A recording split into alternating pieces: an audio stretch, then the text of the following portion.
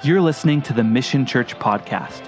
Each message comes from our Sunday morning gatherings where we worship in community, study God's Word, and grow in our faith together to the glory of Jesus Christ. The Mission Church is committed to helping each person belong and believe and to equip them to embrace the call of God upon their life. We pray these messages will build your faith and encourage you today. Get your Bibles open. Find your way to Genesis chapter 30. And the ushers are in the aisle, or at least one usher's in the aisle. If you need a Bible, raise your hands and we'll get you some. Wait, we're out of Bibles? That's not good when a church is out of Bibles.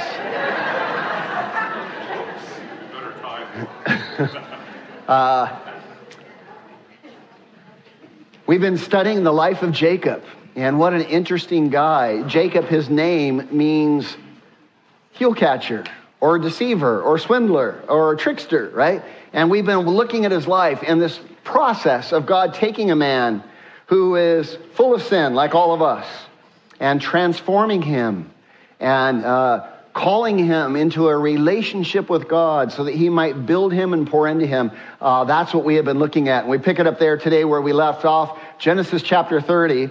The title of the message, The Illusion of Control. The illusion of control. How many of you like to be in control? Control, like, yeah. How many control freaks out there? Like, how many of you know that control is just an illusion? We have no control, right? We can't make our heart beat. We can't make our blood flow. Tomorrow, everything could change. There could be a natural disaster, and anything could happen.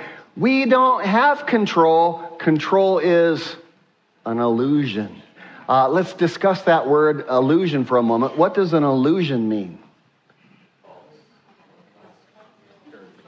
False, a deception, a mirage.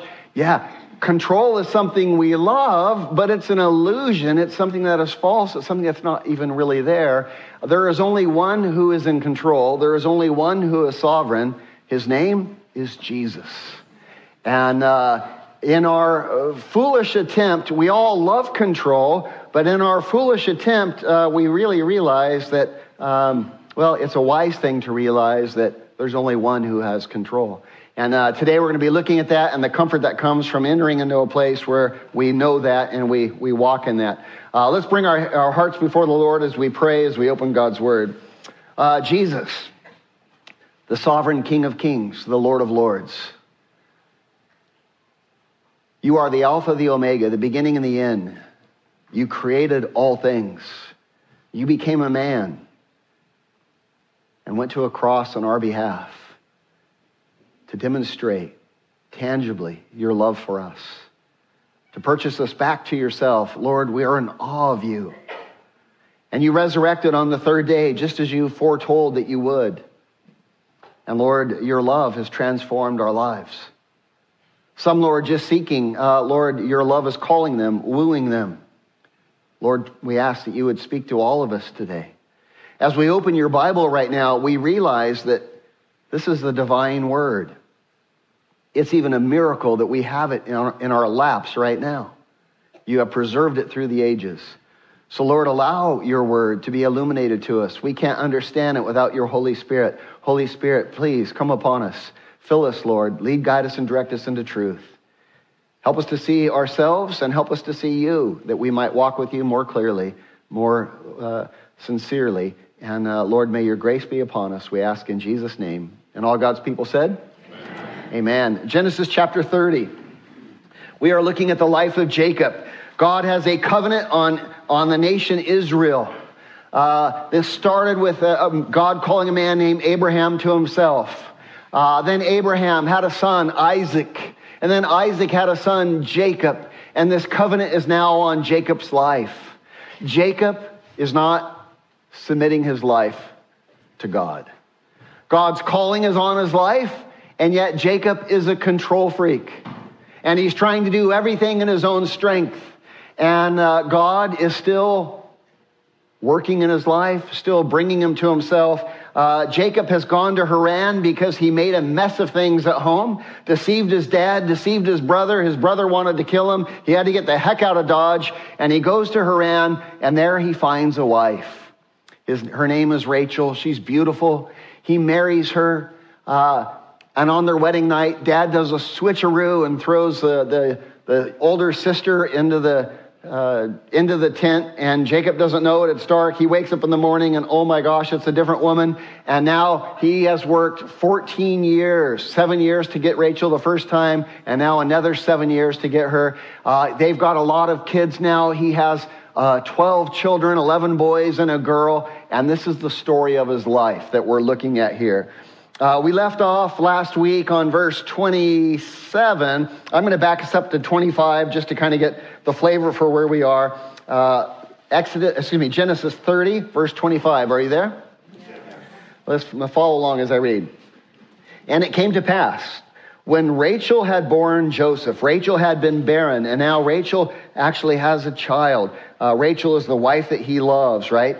When Rachel had borne Joseph, that Jacob said to Laban, "Send me away, that I might go to my own place, back to the promised land where God had called him, and to my country. Give me my wives and my children, from whom I have served you, and let me go. For you know my service, which I have done for you." I've worked for you these 14 years. I worked for you the first 7 years for Rachel, and you tricked me. And you made me work another 7 years for you, for her again. And I did, and I've been faithful. And now she's had a child, and I want to go. I want to go to the promised land. Very interesting, by the way, how God moves in our hearts, how God moves in Jacob's life here. Rachel was the love of his life. He didn't want multiple wives. He wanted one wife. All this happened because of sin. He got tricked and all these other things. But Rachel was the one he loved. And now Rachel conceives, and they have a son named Joseph. And Jacob's heart is moved. We're going to see in weeks to come, Joseph is a special son. Jacob is going to give him the coat of many colors. This is a coat of privilege. It's the coat of a double portion of the inheritance. And that is how special Joseph is to Jacob. And when Rachel, the love of his life, has her first son, Joseph, Jacob's heart is moved. No doubt the Holy Spirit prompting him, the Holy Spirit calling him, get back into the promised land that I have called you to be. God wooing him and drawing him. And he has this desire. And he tells Laban that, right? And look at verse 27. Look at Laban's response. And Laban said to him, "Please stay, if I have found favor in your eyes. For I have learned by experience that the Lord, Yahweh, Jehovah, has blessed me for your sake." Oh, I've seen that God's hand is upon you. And you have become an amazing herdsman. I mean, you've brought me great wealth. And I see that God's hand is on you. Please stay. Please stay. Verse 28, and he, Laban, said to Jacob, "Name your wages, and I will give it." Very interesting.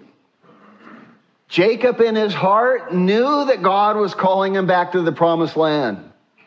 But Laban says, "Hey, I'll pay you anything you want." And that attraction of greed keeps Laban from walking in what God is calling him to. And as I mentioned last week, I believe, I wonder how many of us have allowed the lure of greed, the lure of wealth, the lure of money or a promotion or whatever to keep us from walking in the center of God's will. And Jacob gets this temptation, and unfortunately he falls for it. "Name your wages, and I will give it." And so Jacob said to him, "You know how I have served you, and how your livestock have been with me." Jacob was a brilliant herdsman, and he's saying, you know how much increase you've had, right? Verse 30. "For what you had before I came was little, Now, Laban was wealthy before Jacob came, but what Jacob is saying is what you had before I came was little in comparison to what you have now. God has made you just super wealthy, or Jacob thinks he has made him super wealthy. I don't know. What you had before I came was little, and it has increased to a great amount. The Lord, Yahweh, has blessed you since my coming, and now when shall I also provide for my own house? Jacob is saying, listen, Laban, I've got 11 kids now. I can't work for you forever. I mean, I've got to provide for my own family, right? And so he has a pretty serious talk with Laban here. Verse 31. So he said, what shall I give you? And Jacob said, you shall give me you shouldn't give me anything. I'm not asking for a free handout. But if you will do this one thing for me, I will again feed and keep your flocks. I will take care of all of your flocks. They work out a business deal together right here. And here's Jacob's business deal. Let me pass through all your flock today, removing from there all the speckled and spotted sheep, and all the brown ones among the lambs, and the spotted and speckled among the goats. And these shall be my wages. Do you understand? What is Jacob saying? Laban, you keep all the purebred. You keep all the ones that, what color are sheep? You keep all the white sheep. And you keep all the dark goats. And you keep all the good stuff. And I'll take the rejects. And they'll be my pay. And then whatever is born from then on, if they're spotted, if they're streaked, if they're got marks on them, they'll be my sheep. And if they're pure, they'll be your sheep. Let's make this deal, right? Verse 33. So my righteousness will answer for me in the days to come. What's he saying? Years from now, we'll know that, that this is right between us. Look what he says. In the time to come, in the years to come, when the subject of my wages comes before you, everyone that is not speckled and not spotted among the goats and brown among the lambs or dark among the lambs will be considered stolen if it is with me. What's Jacob saying? He's saying, look, in the years to come, I'll grow a herd. And when my herd's there, if there's a white lamb in there, what do we know? I stole it. It's yours. And if there's a perfect goat in there, it's yours. I'll only take the rejects.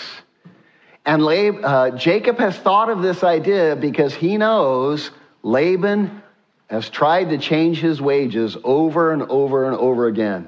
And so he says, look, in the years to come, it'll be really clear. If it's a perfect lamb in my group, yeah, it's yours, right? And I stole it from you. And so Laban said, oh, that it were according to your word.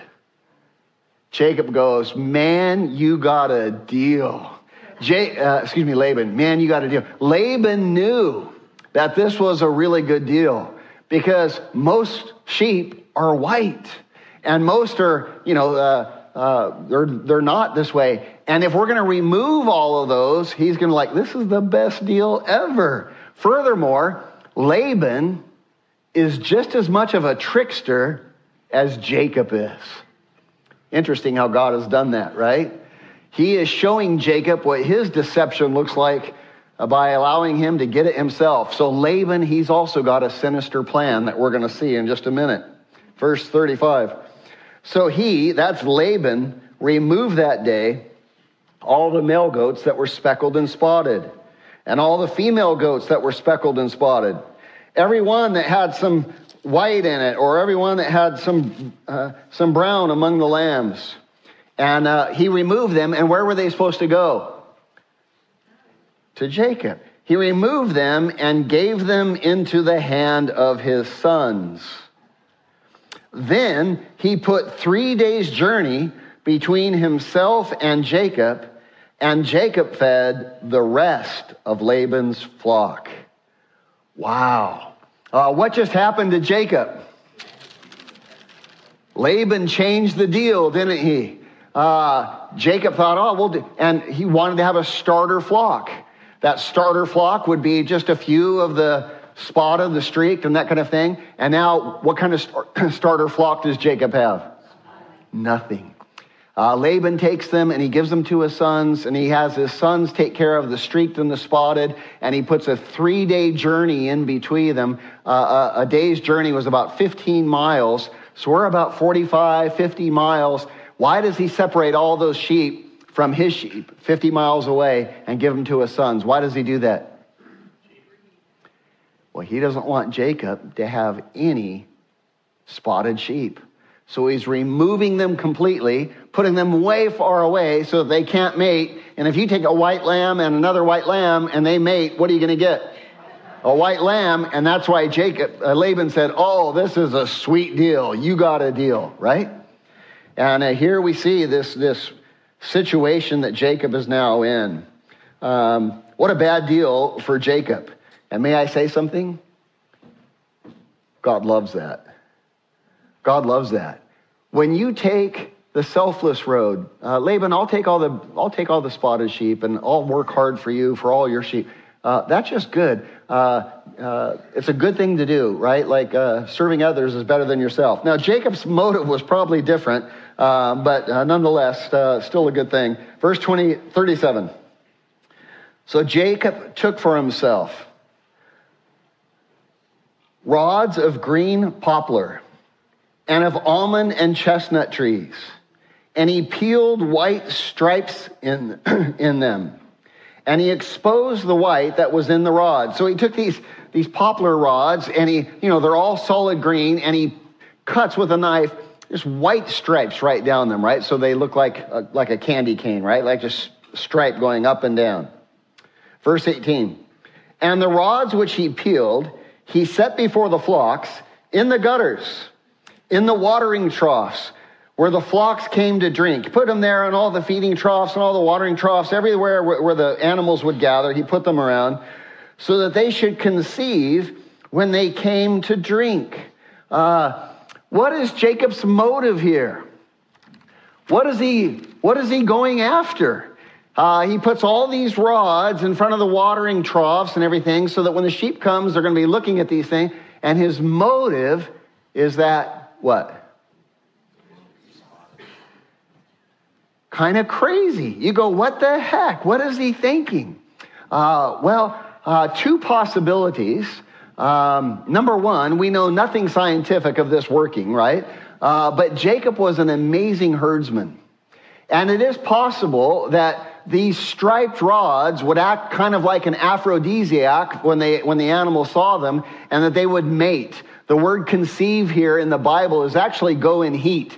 And so that they might come to the watering hole, and it was kind of like, just drew a blank on it. Kind of like, jazz music for adults or whatever, right?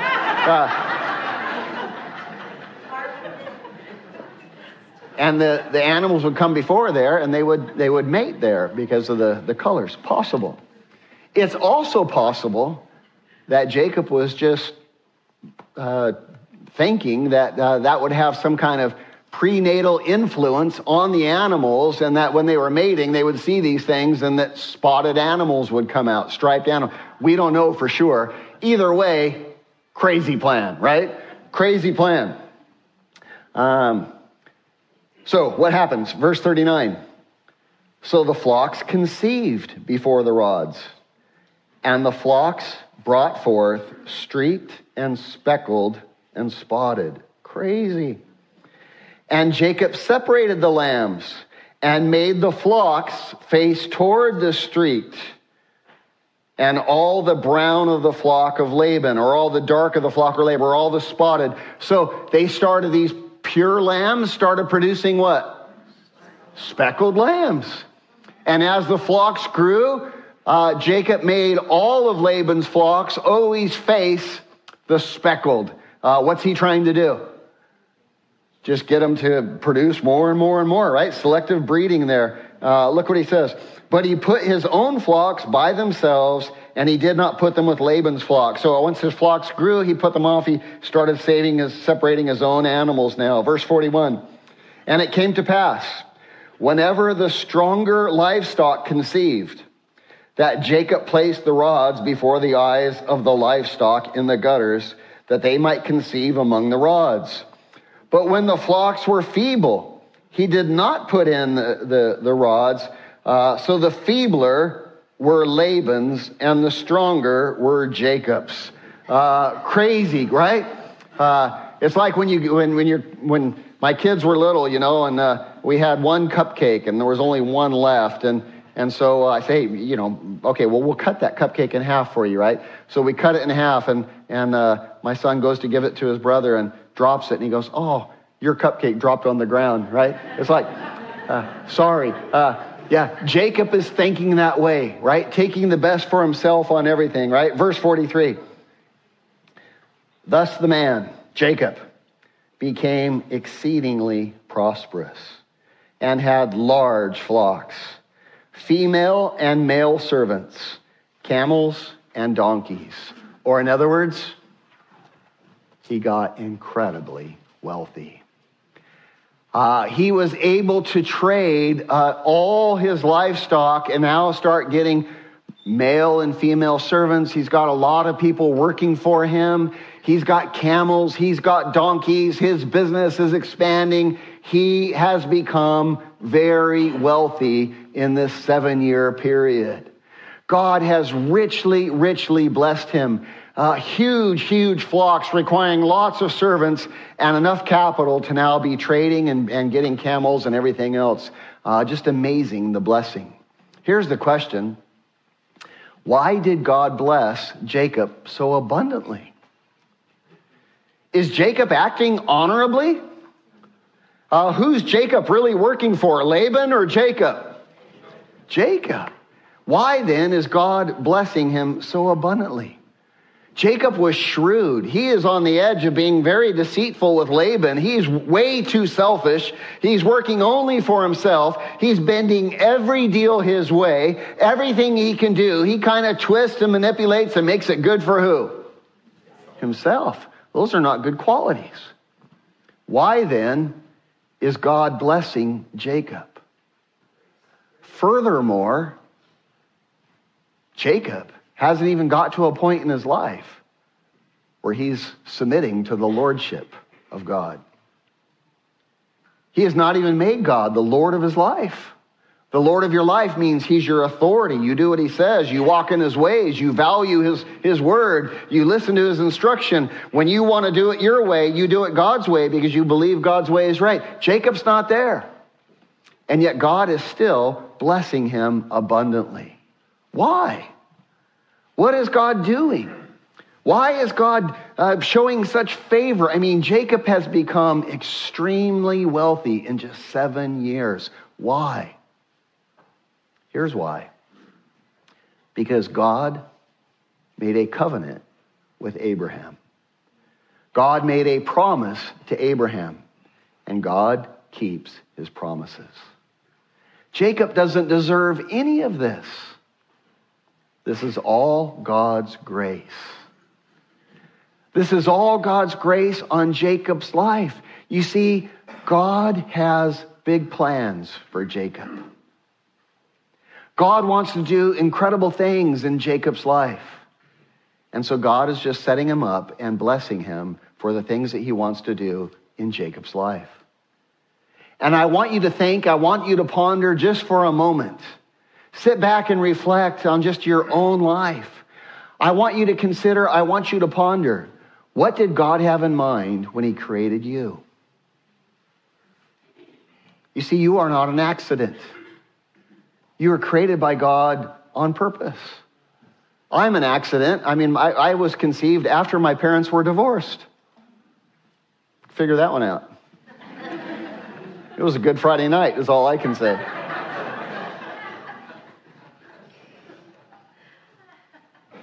And yet I'm not an accident. God has a plan for your life. Now I want you to ponder, what does God want to do in your life? Oh, if we would only begin to grasp, if we would only begin to understand. 1 Corinthians chapter 2, verse 9 tells us, eye has not seen, ear has not heard, neither has it entered into the heart of man the things which God has prepared for those who love him. Oh, if you could only begin to fathom and grasp the love of God for you, the plans that God has for you, all that he wants to do in you, the man that he wants to make you to be, the wisdom he wants to impart into your life, the woman he wants you to be, the character he wants to build. Oh, if you could only fathom all that God wants to do. Eye has not seen, ear has not heard, neither has it entered into the heart of man the things which God has prepared for those who love him. But God has revealed those things to us by his Spirit. For the Spirit searches all things, yea, the deep things of God. What's that? That means those things are not unknowable, that when you enter into a relationship with God, your eyes begin to see, your ears begin to hear, your heart begins to understand the depth and the magnitude of God's love for you and the plans that he has on your life and what he is calling you to, and you begin to walk in that. You see, these promises are on Jacob's life because of what God wants to do, not because of what Jacob wants to do. And oh, that Jacob would only understand all that God wants to do in his life. I am now a grandpa of 2 and hoping to be a grandpa of a lot more if my kids are listening. My firstborn son has a daughter. We dedicated her last week, if you were here. And my second-born son has a son named Owen. He's a little bit older. He's 16 months. It is just so fun for me. I always knew I'd love having grandkids. Just so fun to be a grandpa and play with your grandkids. But you know what I never dreamed? What I never even thought? It is so fun to me, and what I've enjoyed equally as much is watching my sons be dads. And watching how amazing of a dad they are. And this bond that they have with Ryan and Owen and just the way they play and the way that, I get a video every day and I get pictures. It's amazing, right? Just amazing. And the way my son Jordan bonding with River and just, oh my God, it's so much fun to watch them walk in all that God has for them as they begin to grow and thrive and achieve. And what does God have planned for you? You see, God is blessing Jacob. You go, man, I don't get it. The guy's tricking, the guy's deceiving, the guy's swindling, and God's favor is all over him. And the same is true for who? For you and me. For you and me. God loves to give good gifts to his kids. And he has great plans for what he wants to do in your life. And oh, may your heart begin to fathom and ponder, for their wisdom will enter into your life. Look what God had told Jacob when Jacob was at Bethel, when he saw that stairway going up into the heaven, right? The staircase going up there. God had reminded him some of the things that God had planned for him. Let's look at that, Genesis 28. Let me hear you read this.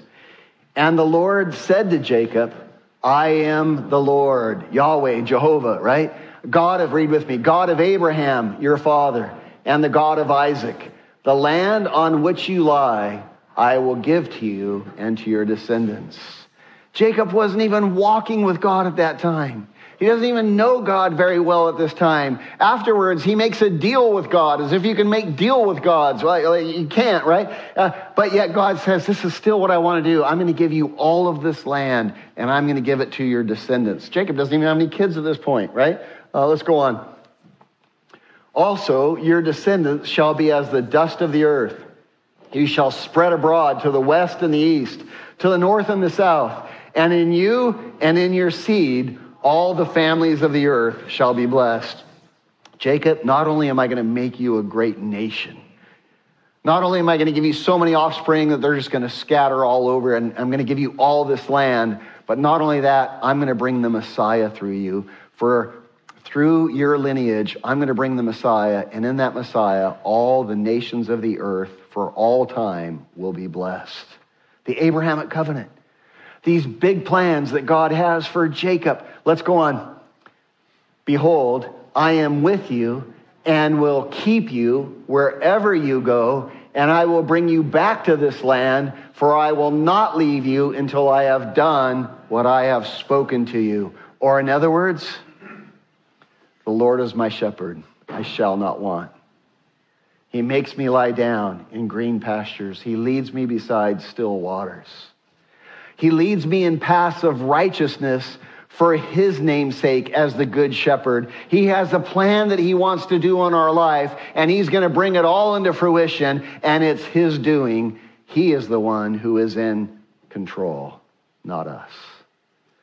I am so thankful for God's sovereignty over our life. I am so thankful he is able to make us into what he wants us to be. God blessed Jacob because of all these promises that were made to Abraham. God blessed Jacob because of this Abrahamic covenant. And this Abrahamic covenant is still in effect today. All of these promises are still on Israel today. And though all the nations of the earth are going to come around her and against her and try to destroy her, God still has these promises on Israel. God's promises stand even when you're a Jacob. Amazing. Now, what's the application for us? The Abrahamic covenant doesn't belong to us. That belongs to Israel. But to the church, God has given many incredible promises. And we would be wise to hold on to them. Promises like in Romans 8:1 that says, there is therefore now no what? Condemnation to those who are in Christ Jesus. Wow. What an amazing, amazing promise. Or how about this one in John 14? These are Jesus' words. In my Father's house are many mansions. I go to prepare a place for you, that where I am, you may be also. And if I go, I will come again, that I might receive you to myself. Wow. What's that? Yeah, Jesus saying, listen, this life is short. It's here for a blip.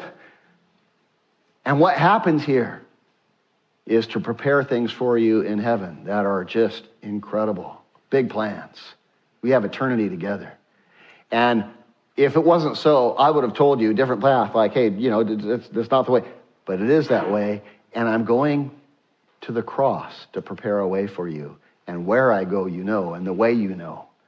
I'm going to die on the cross so that you can be in eternity with me. Amazing plans, just amazing plans. How about this in Hebrews 13? I will never leave you nor forsake you, no, never. And the never is in the present tense, like never, never, never, never, never, never, right? I will never leave you or forsake you. What a comfort. How amazing. How about this one in Philippians? Good promises to hold on to. He who began a good work in you will be faithful to complete it until the day of Christ Jesus' return. Wow. Thank you that this isn't up to what? Because I'd be in trouble. No, he's a good shepherd, and he leads me in paths of righteousness for his name's sake. Just amazing. How about this one? Romans 8:28. We know that all things work together for good to those who love God and are called according to his purpose. For whom God foreknew, he also predestined. Predestined? What does predestined mean? Let me hear. What does predestined mean? It means your destiny is predetermined. For those who he foreknew, he also predestined. What did he predestine us for? To be conformed into the image of his Son. Wow. I can't think of a better thing to be predestined to. That I might actually look like Jesus. And that transformation is happening now. God beginning that work in us. And we are moving from glory to glory. Now he begins, his character traits begin to become ours. But 1 John 3 would tell us, beloved, now we are the children of God, but yet it has not yet been revealed what we shall be. But we know when we shall see him, we shall be like him, for we shall see him as he is. Wow, what another incredible promise. That right now I am trying to learn his ways and walk in his ways, but there's a real transformation. This corruption must put on incorruption. This mortality must put on immortality. He's going to bring me into the presence of him, and he's going to transform me and give me a new glorified body that will be in his image. Oh my gosh. Amazing things. Whom he foreknew, he predestined to be conformed to the image of his Son. Moreover, whom he predestined, he called. Maybe your hearing is called today. And whom he called, he justified. Justified? He made you completely right in his eyes. Justified is way better than being forgiven. Forgiven's good. How many of you like forgiven? Forgiven's good. But forgiven can still remember what you did before you were forgiven. Justified means you're made just as if it never happened.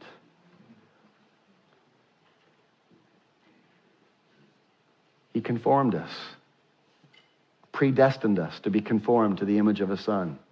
And then he called us. And those who he called, he justified. And those who he justified, well, the Bible says he glorified. Glorified?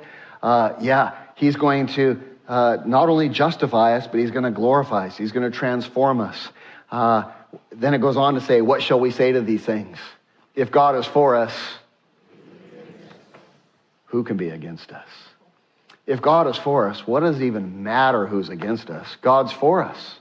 Let me ask you, who decides if the student gets an A on the test? Who decides? The teacher. And if the teacher says you get an A on the test, what does it matter if the person sitting next to you says, you're not very smart? Doesn't matter. It's the teacher who gives the grade. And the Bible says, if God is for us, what does it matter who's against us? Well, man, it wouldn't matter. It wouldn't matter. Well, what then? Is God? What shall we say to these things? If God is for us, who shall be against us? Since God did not spare his own Son, but put him on a cross in our place, will he not also freely give us all things? And I'm just quoting Romans to you. None of this is mine. What am I saying? These are the amazing promises of God. And whether you're a good boy or a bad boy, a good girl or a bad girl, God moves towards all that he has planned for you, whether you deserve it or not, if you're a child of God. How amazing. Why did God bless Jacob so abundantly? Because God has big plans for Jacob, and these are his promises.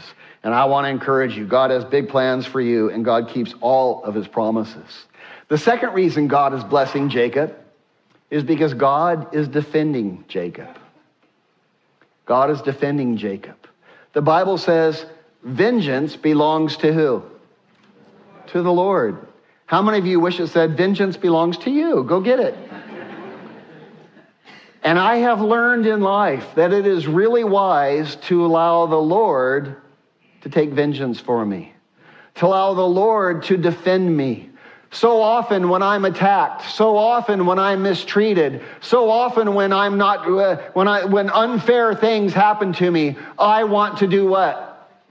Defend myself. And here's what I have found. You've heard me say it before probably. If you defend yourself, God will let you. But he's a way better defender. Let him defend you. Trust him. That's what it means to say vengeance is the Lord. You don't need to go around defending yourself. Just walk with the Lord. And here, God has seen all that has happened to Jacob. God is a powerful defender. Could Jacob have ever earned such wealth in just 7 years? Not even humanly possible. I don't care what business plan you have. I don't care how good you are at making rods and stripping them into white streaks. You just can't have that kind of wealth, that kind of success in 7 years. God honored and defended Jacob. Jacob did that.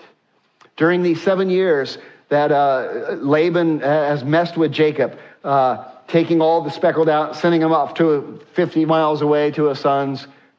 Jacob just put his head down and went to work, and God blessed it.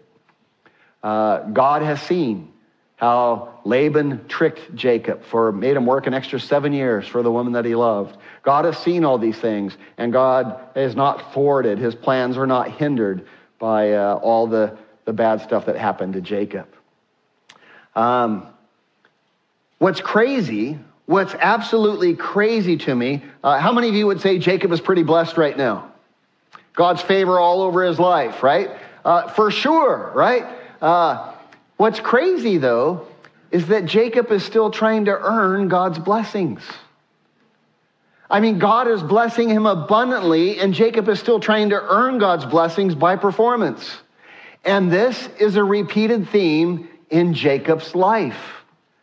And may I say, it's a repeated theme in our life. Our life. Let's look at Jacob first. His mom gets pregnant. They've been barren for 20 years. She finally conceives, and it's a tumultuous pregnancy. She is like, what the heck? This is Isaac and Rebekah. And Rebekah is pregnant, and she's like, finally, man, I mean, she's throwing up every morning. Her stomach's going like this when the kids get bigger. She's in turmoil, right? And she's like, God, what is going on? Her exact words, if you are for us, if I'm your covenant people, why is this going on? And God's answer, 2 nations are in your womb. And she says, I thought so. I thought so. 2 nations are in your womb. But the elder will serve the younger. And my covenant, the Abrahamic covenant, will go on the younger. And these 2 are going to be battling their whole lives and throughout all of history. Welcome to the Middle East. But the covenant is on the younger. And so Jacob from birth had God's election on his life. Paul would take this teaching in Romans to teach us that it's not us who chose God, it's God who chose us. Paul calls it divine election, right? That God chose us. And we merely responded to God's call. Maybe you're here in church today and you're thinking, I don't know, I'm kind of thinking about God a little bit. Kind of thought I'd come and check it out today. I want you to know it is God moving in your heart, bringing you here. You say, no, that's not true, man. It was a guy from work. No, it wasn't a guy from work. God is calling you to himself.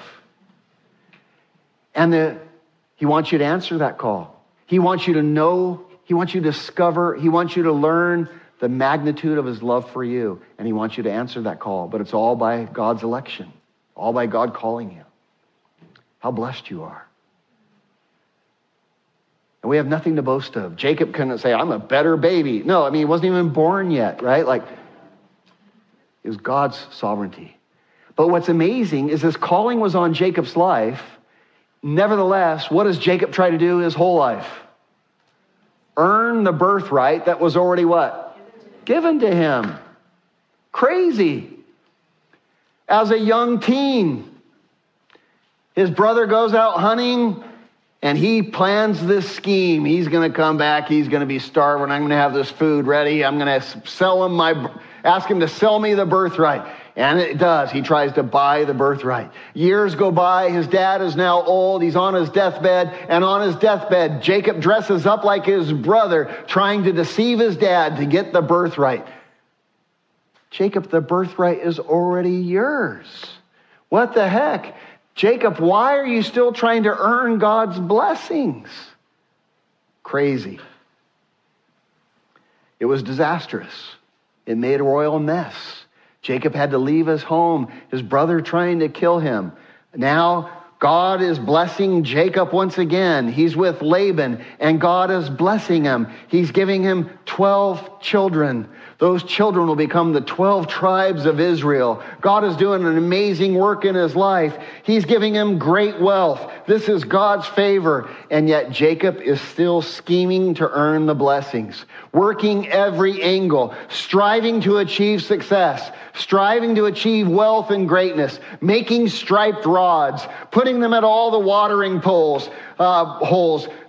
Everywhere he goes, it's like, hey, telling the sheep, hey, get those sheep over there, turn them this way, turn them toward the speckled sheep. Don't let them look that way. No, turn them, work, put those rods over here, take them over here, get some more rods. Oy vey. That's a lot of stress. That's a lot of work. That's a lot of churning. That's exhausting. And many of us are doing what? The exact same thing. Jesus says, really? Really? Don't you know the plans that I have for you? Jesus would simplify it and say it this way: seek first the kingdom of God and his righteousness, and what? All these other things will be added unto you. Jacob, why are you scheming so hard? Why are you working so hard? How many of us realize that it's not Jacob's shenanigans with striped rods that really are doing very much with these sheep? How many of us realize that God did all that? Yeah, absolutely. It is God who made Jacob wealthy. And we, like Jacob, often try to earn the blessings that God wants to give us freely by faith. Striving to earn what God wants to give us by faith. The Bible calls this works-based religion, or a works-based relationship with God.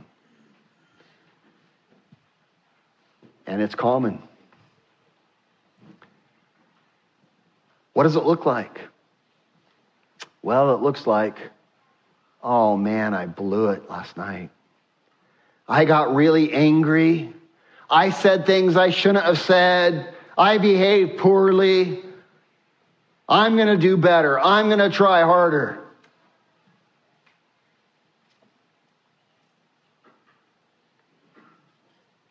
I can't pray to God now. After what I did, I can't go to Bible study now. I can't go to mission group now. I can't go share. I'll do better first. Then I'll come in and then I'll ask Bill to lunch and tell him about Jesus. But I can't do that now. I messed up last night.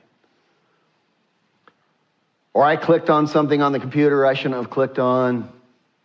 Oh, God, I'm so sorry. I'm never going to do that again, God. I'm going to improve. I'm going to do better. And we make these deals. Or I drank, or I whatever, right? You fill in the blank. You get what I'm saying. And we try to earn the blessings that God already wants to give us in our own strength. And here's what I know. When you tell God, oh God, I'm never going to do that again, you just lied and you just sinned. Because guess what we're going to do again? It is only by his power working in us that we can stand sanctified and walk in the right path. I can't do it on my own. And here's what we find when we try, we start falling into, like Jacob, we're working hard to achieve what God already wants to give us. Jacob, your striped rods are doing nothing, my friend. This is all God's doing. In chapter 31, we're going to see, as a matter of fact, I think I have that verse on the screen. Chapter 31, verse 8, I think it is. Verse 11. Let me hear you read this. This is God speaking to Jacob. And the angel of God spoke to me, that's Jacob, in a dream, saying, Jacob. And I said, here I am. And he said, lift up your eyes now and see. All the rams which leap on the flocks are streaked, speckled, and gray spotted, for I have seen all that Laban is doing to you. Jacob, this was my doing.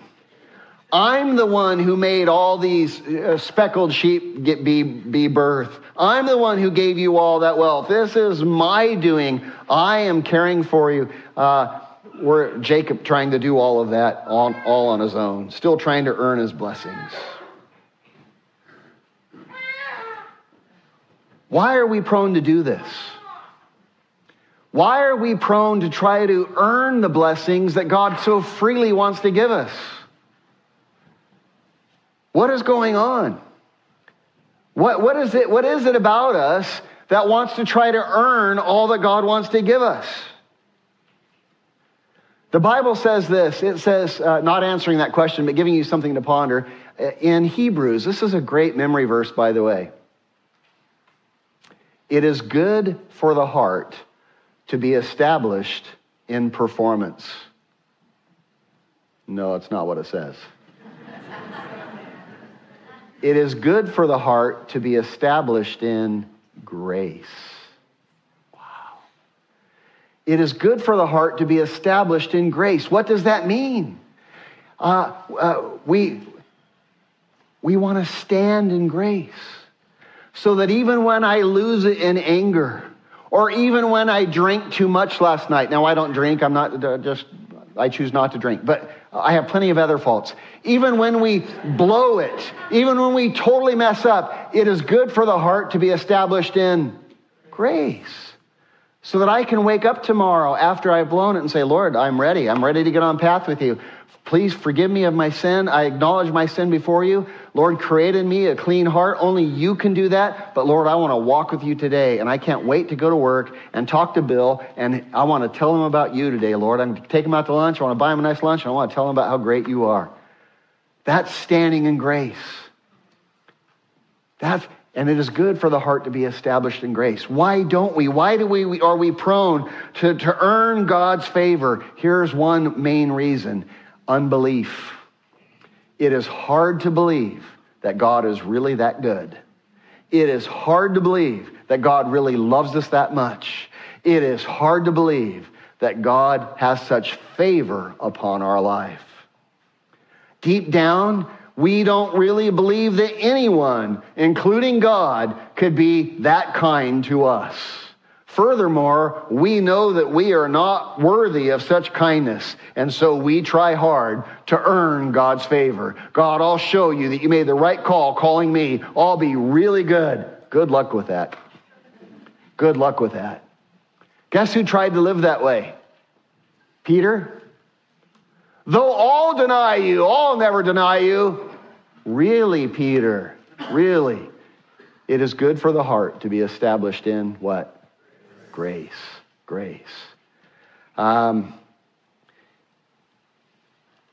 Otherwise, we'll try to earn God's favor, and it can't be done. The second reason we are prone to try to earn God's favor is that we want to be in control. We want to be in control. We love control. Or in other words, we do not like living by faith. It's hard to live by faith. Let's be really honest. How many of you would rather see God instead of live by faith? Everyone. You don't need to raise your hands. All of us. But God has called us to live by faith.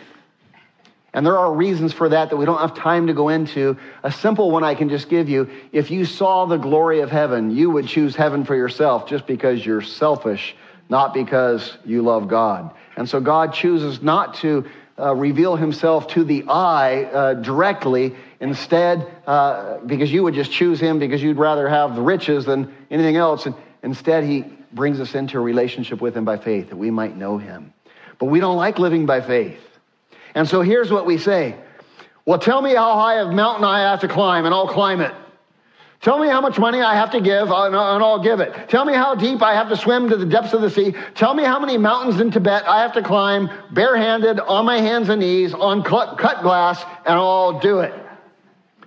So I can know for sure that I have it, because I don't want to live by faith. Tell me how much penance I have to do, and I'll do it. Tell me how many soup kitchens I have to work in. Tell me how many poor I have to feed, and I'll do it. Because I want to be in control of my salvation, and I want to know when I have it. Let me ask you a question. Which of you, which would you rather have? Would you rather have a house free and clear as a gift to you with no mortgage? Or would you rather have a house with a big mortgage payment that you worked hard to pay every month? No brainer, right? Like, we don't have to think. Yeah, of course. Why then do we try to earn our own righteousness? Can I tell you why? We don't like to have it by faith. We want to be in control. What if God doesn't give it to me? What if God doesn't love me that much? What if, right? We want to be in control. Don't tell me salvation is by faith in Jesus. I want to be in control. And this is our nature. It's common. It's not just the nature to Jacob. It's the nature that Jesus dealt with when he was on the earth. The biggest problem Jesus had was not with prostitutes, was not with drug dealers, was not with sexually immoral people. The biggest problem Jesus had on earth was with who? Religious leaders who were trying to earn their own righteousness. And Jesus was tough on those guys because they were on the wrong course. And he had to speak harshly with them because they would not hear.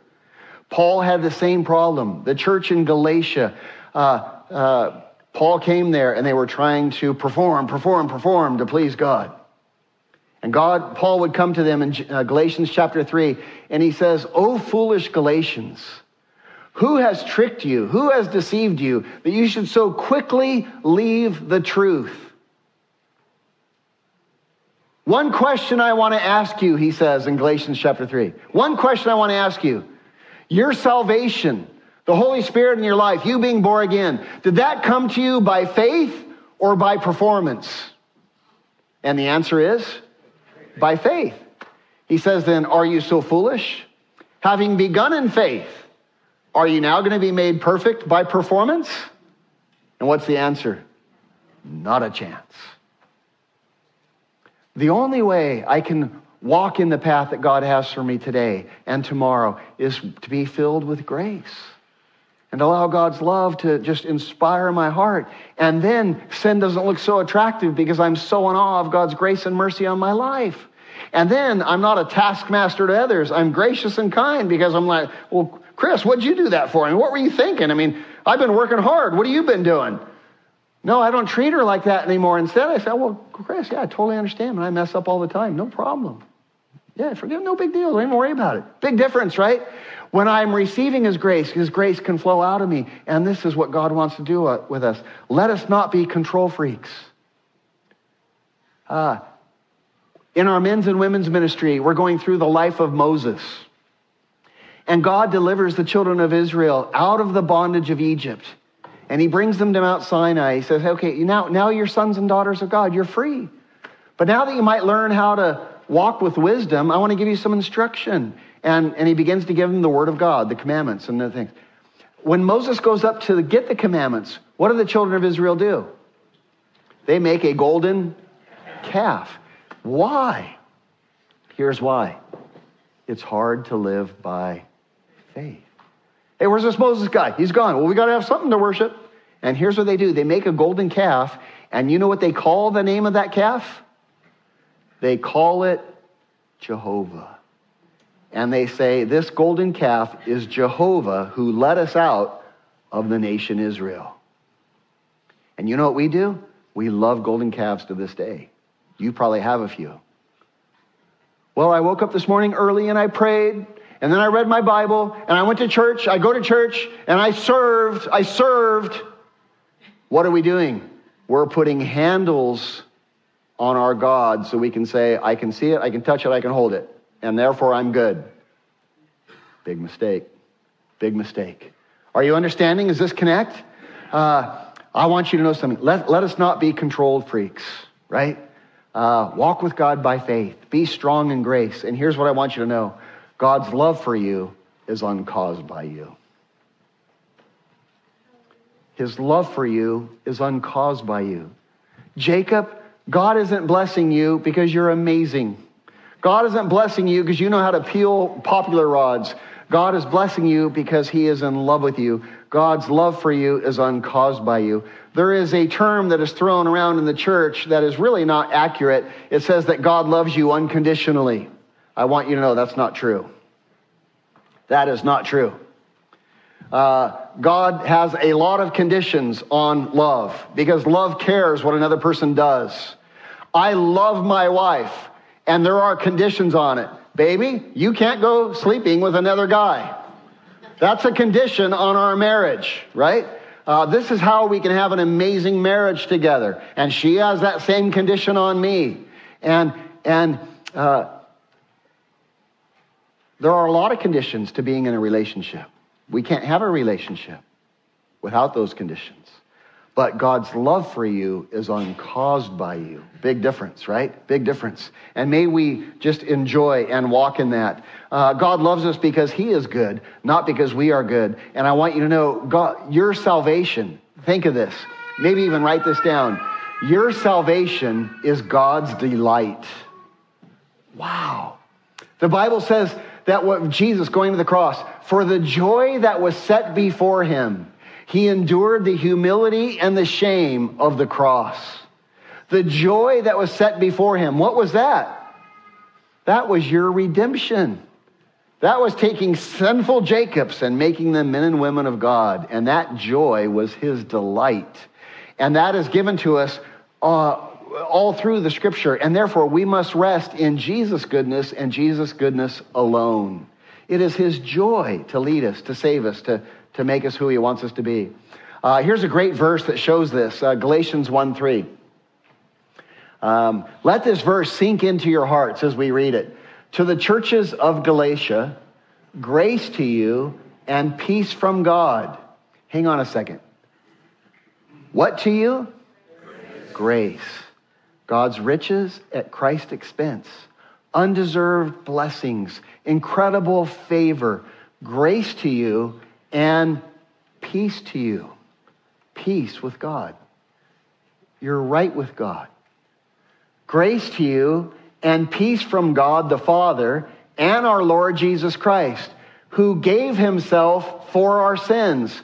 That's how much favor he has upon you. Who gave himself for our sins. God left heaven and became a man for the sole purpose of revealing how much he loves you, that you would understand. And then he went to a cross to pay the punishment of your sin, that you could be made righteous freely without work. That's incredible favor. Gave himself for our sins. Why? That he might deliver us from what? Let me hear you. This present evil age. Never in the history of mankind has such wickedness abound. Never in the history of mankind have men had, just at a click of a button, the ability to see a naked woman. Never in the history of mankind have women had so much pressure on them to be a woman. And we don't even know what that is. It's a standard we don't even know how to hit. We don't even know how to define. And the pressure is intense. Never in the history of the world has there been such a turbulent time to raise children. And here's what God says. God is so for you that he gave himself for you that he might deliver you from this present evil age. Why? Because that is the will of God and that is the will of the Father. Just amazing. Just amazing. This is God's will for you. God's love for us is uncaused by us.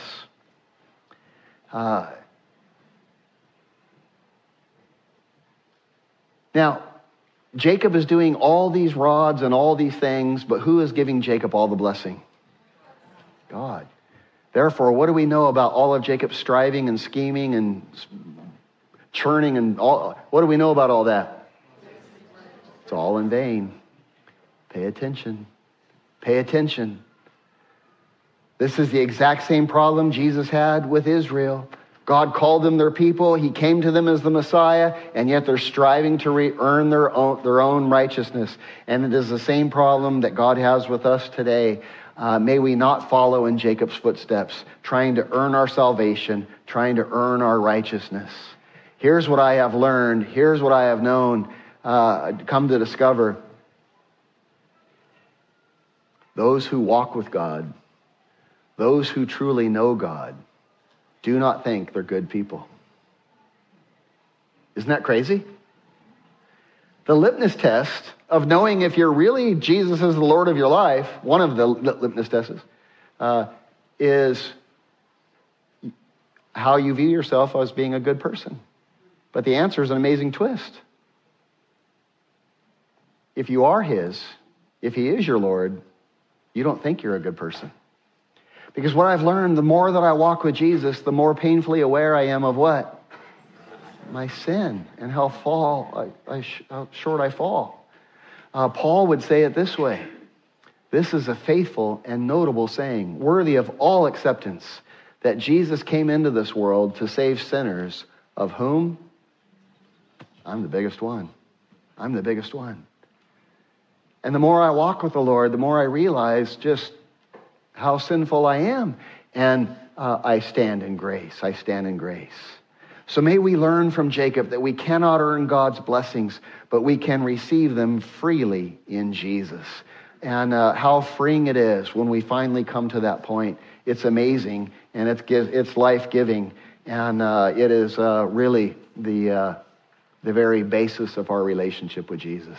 How much more do you think Jacob would have loved life if he just sat back and watched God bring him all the rich blessings that God wanted to bring into his life? What are you striving for? I'm going to ask the band to come up and close us in song. I would like to encourage you that this morning, if you find that you have just been on a treadmill that you just is wearing you out,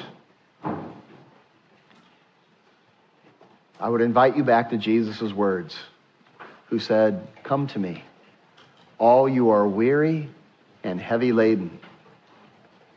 Weary and heavy laden of what? Of trying to be good. That's what Jesus was referring to. Come to me, all you are weary and heavy laden, trying to be good, trying to do the right things and falling short and falling short. Come to me, all you are weary and heavy laden, and you will find rest for your soul. No longer trying to be pretty enough, smart enough, holy enough, righteous enough, good enough, just realizing God is for me. What does it matter who's against me? And letting him do that work in our life. Next week, we're going to be in a fascinating chapter as we move into chapter 31. I encourage you to read ahead. We're going to be looking at a fascinating study about passive-aggressive relationships. Know of any? Passive-aggressive relationships. And we'll learn how to prevent them. And we'll learn how to have healthy confrontation to build healthy relationships. It's going to be a great study. Read ahead. If you're here today, though, and you're on the treadmill of performance, I would encourage you to surrender. You say, well, how do I do that?